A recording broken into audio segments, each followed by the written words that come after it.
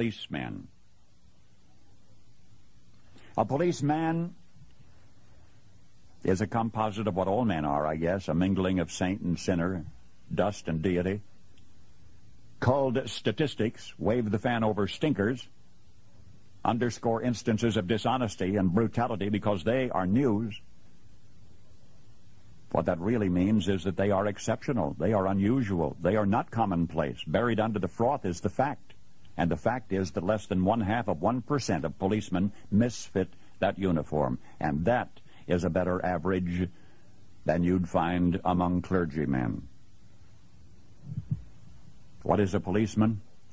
He of all men is at once the most needed and the most wanted, a strangely nameless creature who is sir to his face and pig or worse behind his back.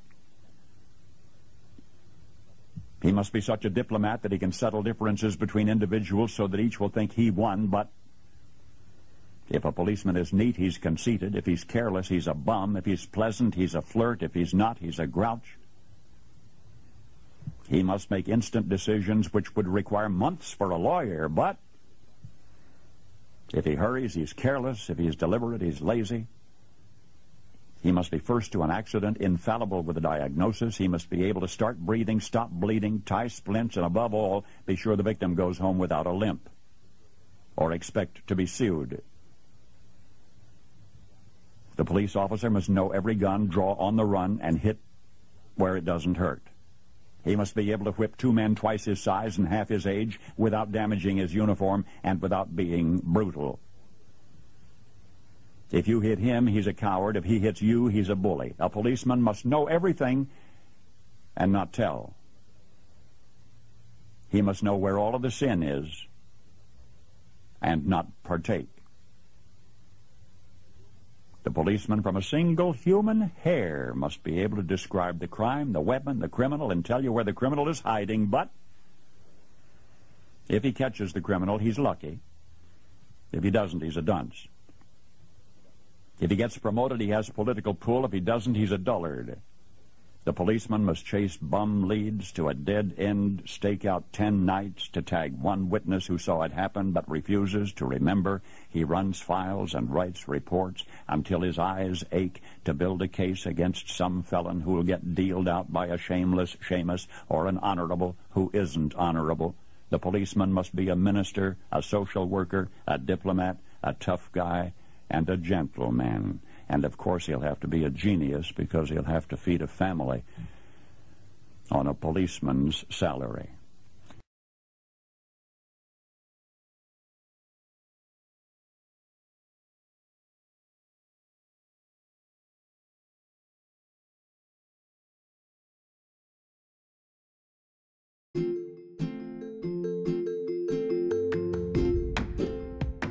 Hello, and welcome to the Roll Call Room Podcast.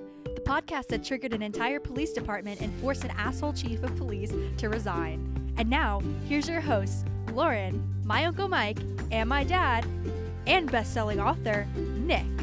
Fuck you, Commanders. You're next.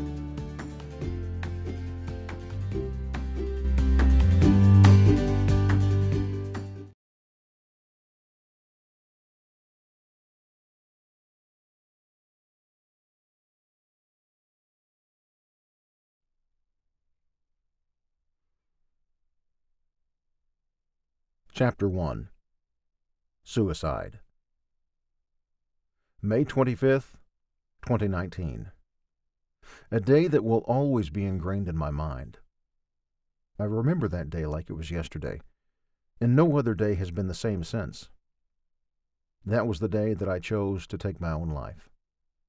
Many factors led to this decision. Many failures led to this decision. And even as I planned it, second thoughts were starting to overpower this decision. Now, as you're reading this, you're probably thinking to yourself, wow, Nick must have been going through some really tough personal things for him to get to that point. Well, you're partially correct. Ultimately, it was my career in law enforcement and enduring poor leadership over a long period of time that drove me to that point. That doesn't mean that I don't take full responsibility for making that final decision, but it is important for you to know all of the factors that led to that decision. I want you to know that if you ever get to that point of desperation and hopelessness, you are not alone, like I thought I was.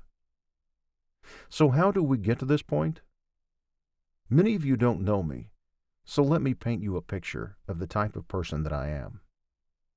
When you're in a social setting and you look around and there's that one person that's making everyone laugh, that would be me. No, I didn't have a fucked up childhood. Actually, quite the opposite. On the job, I considered myself to be one of the most level-headed officers. When I got promoted to sergeant, I considered myself a good leader, and we will get to what a good leader is later on in the book. But I always considered myself someone that led from the front, someone that stuck up for their people, and someone that always cared about their subordinates' mental health. I can remember a time as a sergeant sitting in my office with an officer who was struggling with his mental health. This officer had just gone through a terrible divorce and was in financial ruin. I remember listening to him and seeing how close to the edge he was. With every word, I could hear the pain he was in. At that time, I did not fully understand what he was going through, but I liked to think that I did. In my head, I was saying to myself, this guy has the whole world ahead of him, and he's willing to just give it up.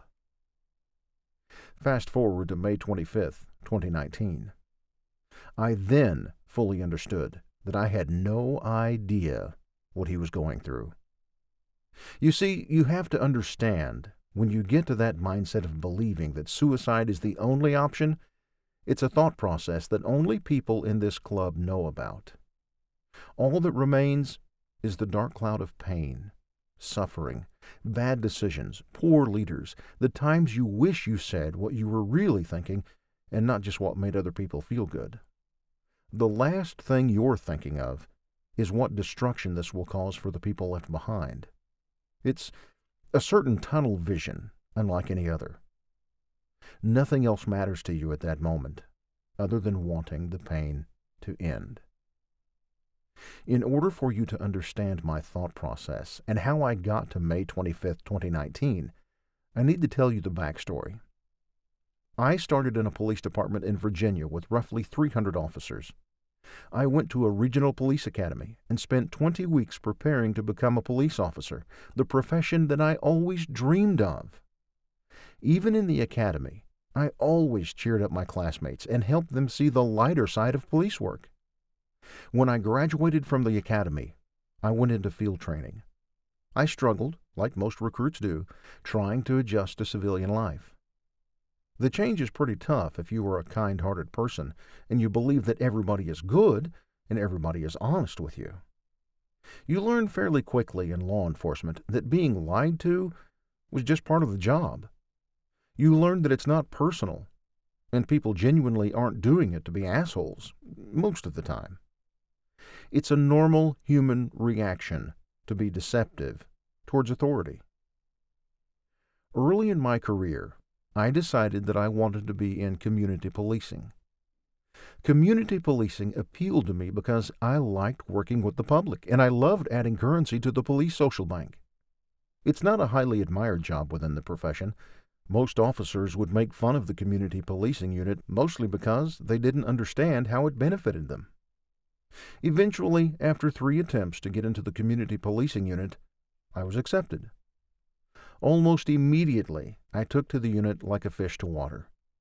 I always used out-of-the-box thinking to develop new programs within my agency, and it helped elevate us to a national level. When this happened, it was my first experience within the profession of facing jealousy and poor leadership. I learned very quickly that the brotherhood we hold so near and dear in our profession only extends so far. I watched colleagues get jealous over national recognition for our outstanding community policing program, and the more popular these programs became, the so-called leaders attempted to use them as positional equity. We'll talk about that positional equity later on in this book, but more and more in our profession, it is becoming the new norm. As I continued to excel in the community policing program, my career path took a turn. A sergeant and a good friend of mine told me that I should consider putting in for sergeant. He said I was a natural-born leader in our department, and they needed someone like me in the ranks. I took the sergeant's process and scored top of the list. I was one of the first promoted off of that list and immediately sent to midnights. On midnights, I supervised the newest officers fresh off field training, and some officers with performance issues. This taught me how to communicate better with people. I always tried to find the best way to teach them first without crushing them with internal investigations, which at the time was the only way to handle underperforming officers. As I sat on midnights as a brand new sergeant on probation for 1 year, I watched as sergeants promoted over me were selected for specialized units without completing any time in patrol. This is a common practice with poor leaders, and we call it the hookup. That's when you're friends with the commander above you, and they single you out and give you things that you neither deserved or earned, while others below you are just trying to get crumbs of the pie. The frustrating part is, as you're working overnight hours, fighting to get 4 hours of sleep, and dealing with the worst of the worst, your peers are given special treatment because they know the right people. In our profession, there are 2 choices. Suck it up and deal with it, or be vocal, get blacklisted, and never move anywhere in the agency. For the longest time, I chose to suck it up and deal with it. One thing I have learned when dealing with poor leaders is that they never want to hear that they are wrong. In fact, in my entire law enforcement career, I have never had a commander or leader pull me into their office and say, "Nick, what do you or your people need? How can I do better?" It's way easier to pretend you're a good leader and everyone is behind you because they believe in you, rather than the real reason, that they are behind you because they fear you. For 3 years, I was on patrol, moving around wherever the department needed me. I did this at the sacrifice of my family. If the commander came to me and asked me to move my shift and supervise a group that was struggling, without hesitation, my answer was always yes. I never consulted my family, I never called them, I never so much as looked in a calendar to see if the schedule change would affect them. And I did this for the department and the mission. Eventually, I got a call from a deputy chief 3 years into being a sergeant. He told me I was going back to the community policing unit as the sergeant. At the time, the community policing unit had cycled through so many sergeants that the mission was a mess. The unit was being run as 3 separate units, and there was no cohesiveness and no teamwork. The first order of business was to hand-select officers for this unit and get the community policing unit back to the way it was when I was there. Sounds easy, but with Type A personalities, this is a very difficult task. Remarkably, I achieved it within months. While this was happening, our street crimes unit had dissolved, and the community policing unit was held to task by the chief of police to pick up enforcement of narcotics and gun interdiction. My question was, how can the community policing unit go out and arrest the very community members that it's supposed to build a partnership with? Well, it wasn't easy, but we did it. My unit of 12 officers averaged 20 to 30 arrests a week, and we were getting narcotics and guns off the street. Anytime you allowed hard-charging officers to do their jobs and not micromanage them, morale is going to be very high. Ferguson. Everyone in law enforcement hears Ferguson, and it reminds them of the defining moment in history when our profession changed. I remember seeing on the news what was going on in Ferguson, but I never thought it would affect us here in Virginia. Within weeks of Ferguson happening, I was summoned up to the chief's office. The chief almost immediately asked me, if Ferguson happened right now in our city, would you be able to stop it? I remember looking at him and thinking to myself, Chief, nobody can stop what's happening in Ferguson. That's naive for you to believe that one single person can change the course of what was happening. I remember trying to explain to him that our community connections were extremely strong. I explained we had strong ties to community leaders and community activists if something like this ever happened in the city. He then gave me an order to no longer allow the community policing unit to do street-level enforcement. He wanted the community policing unit to strictly embed themselves in the neighborhoods and gain the trust of the public by any means necessary. Anyone that knows anything about police work in the inner city knows that a good portion of these folks who have nothing need something to buy into. What does that mean? It means that if my officers go into the inner city and want to gain trust, they have to give something in return, something tangible. That means that my officers needed items to give away for free. They needed to play sports with the kids within the community, etc. I asked the chief what type of operating budget I would have for this mission, and he looked at me and said, "Get creative." I knew when I left the chief's office that I was going to have a meeting with my team and try to sell them this shitburger sandwich. I didn't agree with the new mission, but it was my responsibility to put on a happy face in front of my team and lead by example. When the time came to sit down with my team to break the news to them, a lot of them were disappointed, understandably. But just like I expected, the team that I had assembled had the highest professionalism and the greatest work ethic, and they excelled with the new mission. Around the same time, one of my officers came into my office and said that she was not feeling well. The physical pain that she was describing gave me chills, and I immediately gave her the leave that she needed to go check it out. Within hours of her leaving my office, my cell phone rang, and it was her. When I picked up the phone, I could hear her crying on the other end. She told me that she was diagnosed with cancer, and she would begin treatment immediately. I knew she had no family down here in Virginia, and as a good leader, I assumed the role of taking care of her. For months during her treatment, I was her shield from the department. There were several commanders within the agency that were unsympathetic to her and refused to give her the leave that she needed to get treatment, but I kept that information from her. Luckily for me, I had a great supervisor who allowed me to focus on her. After almost a year of treatment, she was given a new diagnosis. She was terminal. Even while dealing with her sickness, all I could think about was my team. How would I tell them? How are they going to take it? How do we get them to help after? How do we honor her at the end? None of the thoughts were ever about myself or my own mental health. I remember the night before she passed away like it was yesterday. She was fighting and prolonging the inevitable, mostly because she was a warrior. All the way until the end, she thought she was going to beat cancer.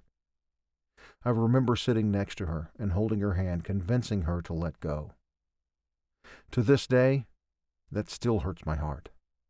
And to convince her that the best thing for her was to die and not to worry about all of us because we would be able to heal. I just wanted her pain to end. I truly believe that was the beginning of my mental health downfall. When she passed, I watched the people in our department treat her like she wasn't even a member of the agency. I sat in meetings about her funeral and heard commanders speak of her like she only worked there for 2 days. One commander in particular said, "Why are we giving her this type of funeral when she didn't die in the line of duty?" This broke my heart. You'll hear a lot about leaders and managers in this book, and that is one of those moments where you are neither. You're just an asshole. At her funeral, another commander, newly promoted to deputy chief, pulled me aside and said that he looked at the agenda for the funeral, and 1 hour was way too long for a funeral. Again, my commitment was to her and my unit, which was in shambles after her death. I honored his wishes, and we cut the ceremony in half, cutting her honor in half. I never spoke of her funeral or her death after that. For years, any time I thought of her or her funeral, I would immediately switch my train of thought. I would not go to visit her at the cemetery. I would not look at pictures of her, and it was pretty common in our unit not to speak of her. As a police officer, we do a lousy job of self-care. Fast forward a year, I was assigned yet another commander. This would be the 17th. This commander had no experience in community policing, and within the department was known to have mental issues. This commander was sent to my unit as a last chance before being terminated for performance issues. I never, in my law enforcement career, subscribed to rumors or assumptions about people without working with them first. Almost immediately, I knew that this commander was going to be a problem. Her style in supervision was erratic, controlling, and not inclusive. There were moments speaking to her in her office where I detected sharp racism and sexism. I made sure to document every conversation with her because I had a feeling in the future this would be needed, and unfortunately I was right. Eventually, being supervised by her began to take its mental toll. I remember one instance in particular. I was sitting in my office, and I had a dry erase board to the right of me, and she came into my office. She looked at the dry erase board and said, "Why is the dry erase board to the right of you instead of in front of you where you can see it?" I replied, "It was there when I moved into the office, and it takes facilities a month to move anything in an office." Her response to me was to move the dry erase board in front of me so that I could see it every single day. I didn't argue. I moved it myself. The very next day she came into my office and asked why the dry erase board was moved. As I spoke to her about our conversation the day prior, she looked at me like I was nuts and that the conversation never occurred. This type of psychotic behavior went on for 8 months. One morning before heading into work, I was preparing my lunch like I normally do, and I started to feel something I've never felt before. I felt a shortness of breath and a tightness in my chest. I felt dizzy and nauseous, and had to use the countertop from falling on the floor. I honestly believed that I was having a heart attack, and I was scared out of my mind. I remember laying on the kitchen floor and thinking about all the things I haven't done yet that I wanted to before dying.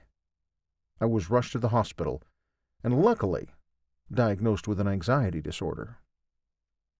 I went into work the next day and went into my captain's office with my fellow sergeant, and we filed a hostile work environment claim. Our captain, although a very nice person, was a coward and immediately began to downplay the situation. I honestly believed that this time the department would handle things accordingly, but later I was proven wrong. The complaint went to a spineless chief, who then passed the complaint to the city's Human Resource Department. At the time, we were told it was best handled by them, because they handled these types of cases all the time. Later, we found out that the chief only assigned the case to the City Human Resource Department because he was afraid of getting sued by the lieutenant named in the complaint. While the investigation was going on, this lieutenant was given instructions to stay away from both me and my partner, which she did not follow. Numerous complaints were made and subsequently ignored about her not following the stay-away order.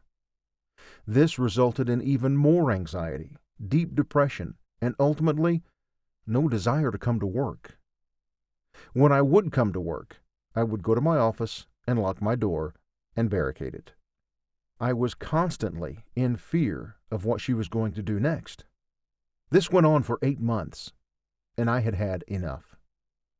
I asked numerous times what the status of the investigation was and was brushed off by my captain and my chief, as if they didn't care, because they didn't.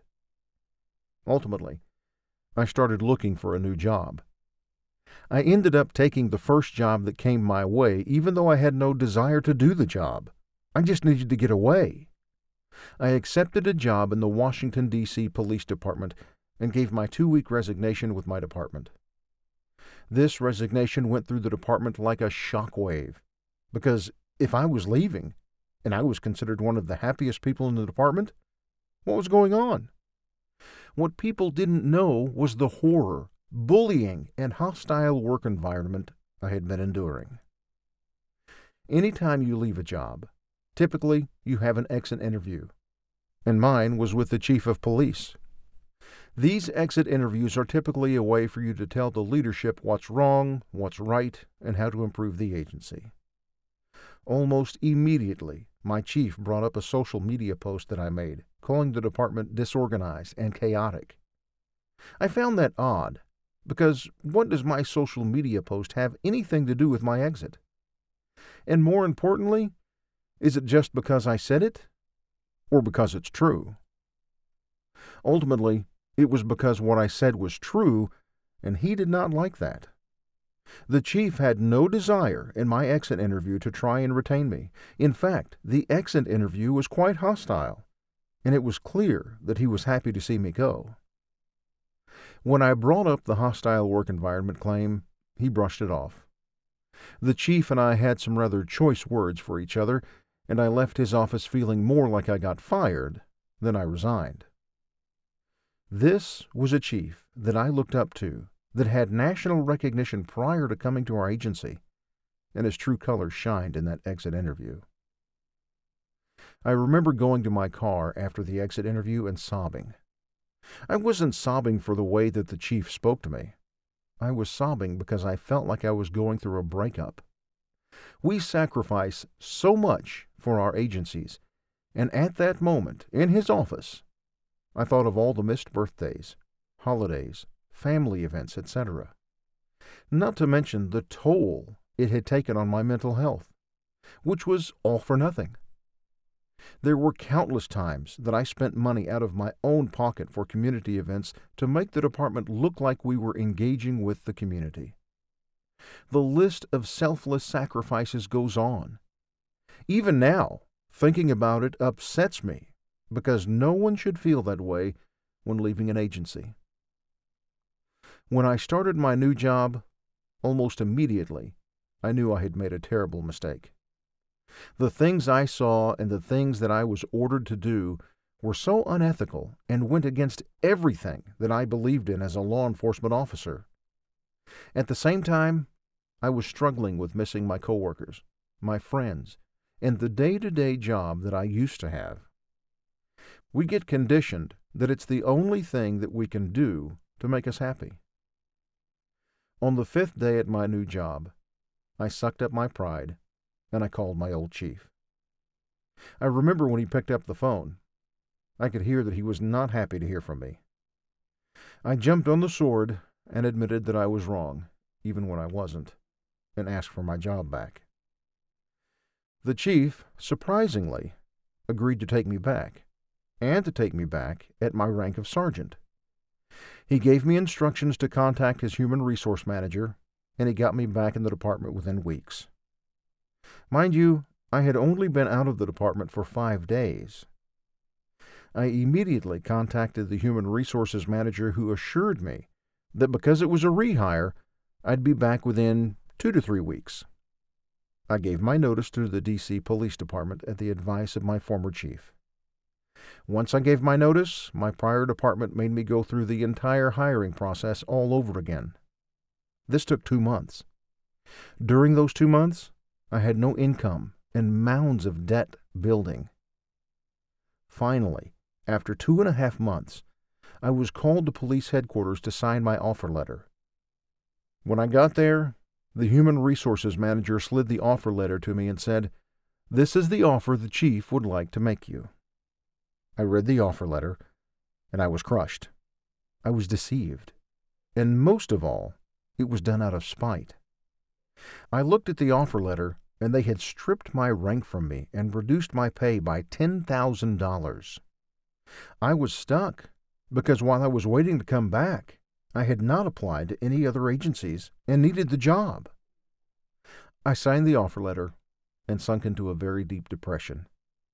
It got worse as the human resources manager explained to me that I would be on probation for a year and not eligible for any specialized units, including promotions. Furthermore, they explained to me that if at any time I attempted to exercise my supervisory skills to undermine any current supervisors, that I would not make it off of probation. She explained that my job was now as a patrol officer, and I would need to be field trained all over again, despite being on the job for nearly 15 years. I remembered, just before I left the conference room, she said something to me that I still remember to this day. She asked if I was uncomfortable working amongst people that I once supervised. This made me chuckle, and I explained to her that I never led like a dictator. I led like a leader, and I wasn't afraid to work with people that I used to supervise because I always treated my people good. April 29th, 2019. My first day back on the job. I was sitting in roll call early and received the text from my captain to come to her office. As I walked down the hallway, I thought to myself, maybe she's going to give me some words of encouragement. Maybe she will offer some understanding about how difficult this was to be going from a sergeant to an officer and being field trained by somebody with less time on than I had owned my boots. But I was wrong. When I walked into her office, I saw my sergeant, lieutenant, and her, and was instructed to close the door. My captain, who was also the former lead of the critical incident scene management team, began to berate me. She told me that everything that was happening to me was my own fault, and that if she ever hears that I was speaking ill of the department or the chief, that I wouldn't make it off probation, which I found funny because when she was my captain and I was a sergeant, all I heard her do was criticize our chief. I left her office deflated and thinking I made a horrible decision coming back. For 2 weeks, I sat in a cruiser with a field trainer that had 2 years on the job, trying to teach me how to do a job that I had done for almost 20 years.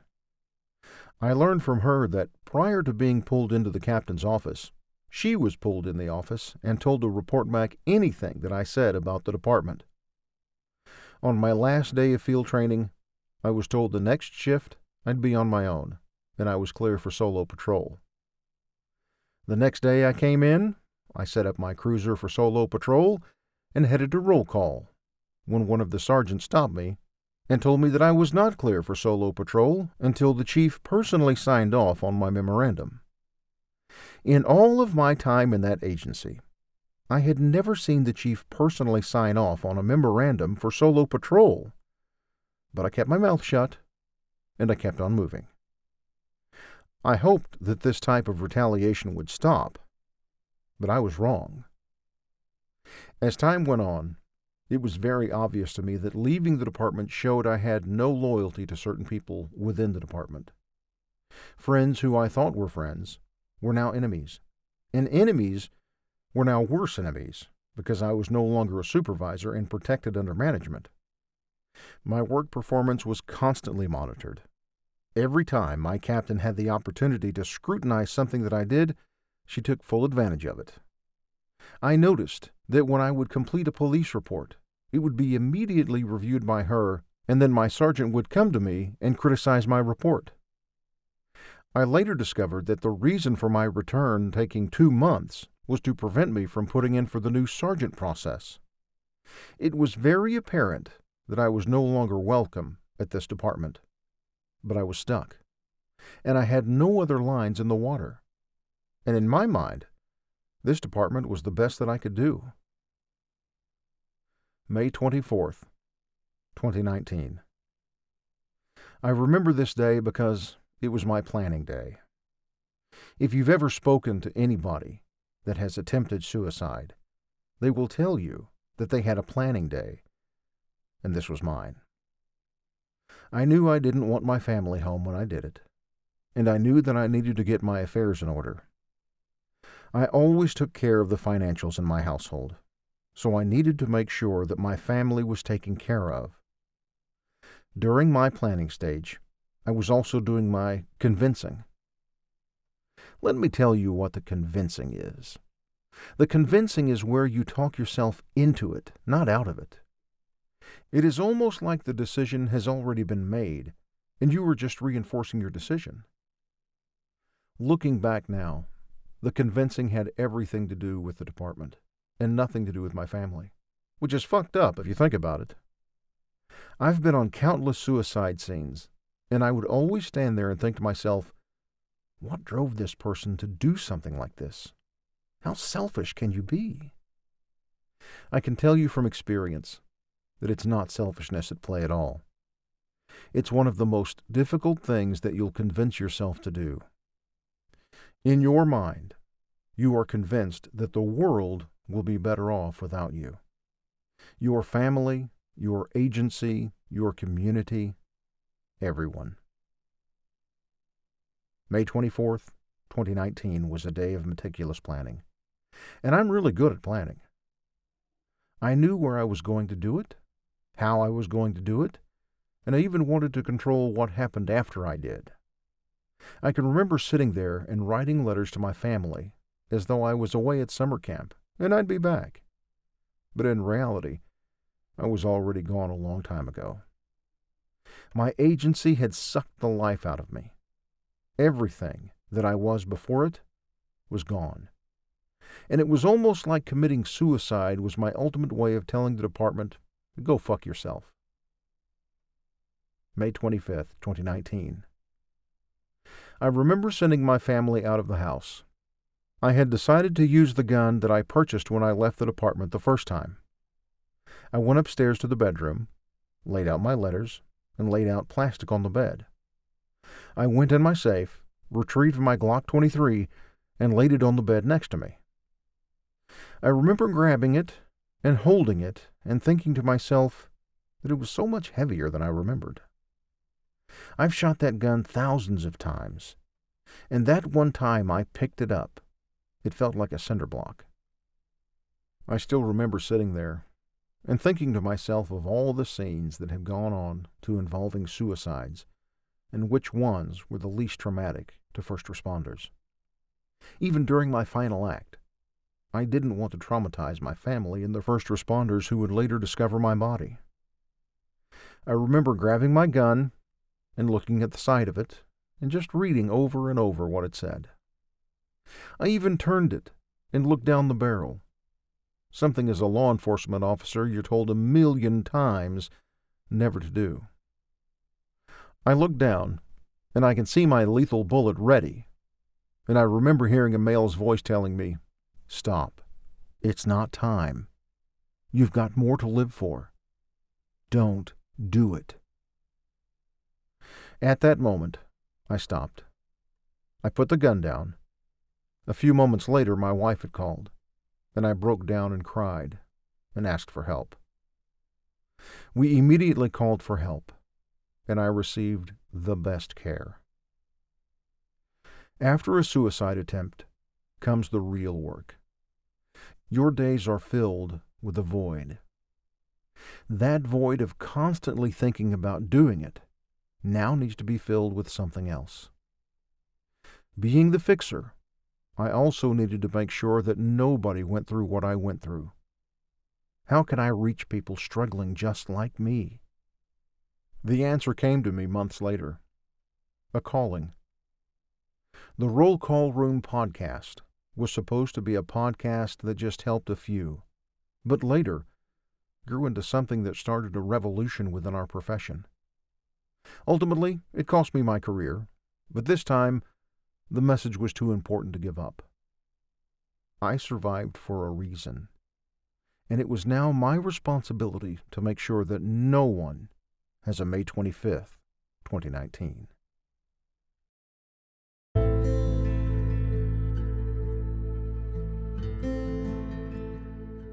Law enforcement suicides are at an all-time high right now. One of the causes is poor leadership within the law enforcement profession. Nick, the host of the Roll Call Room podcast, has written a book, Police Mental Barricade, A Survivor's Guide to Poor Law Enforcement Leadership. This book is a raw and powerful look into suicide and how poor leadership decisions contribute to law enforcement suicides. Buy the book now at mentalhealthbarricade.com and stop the stigma.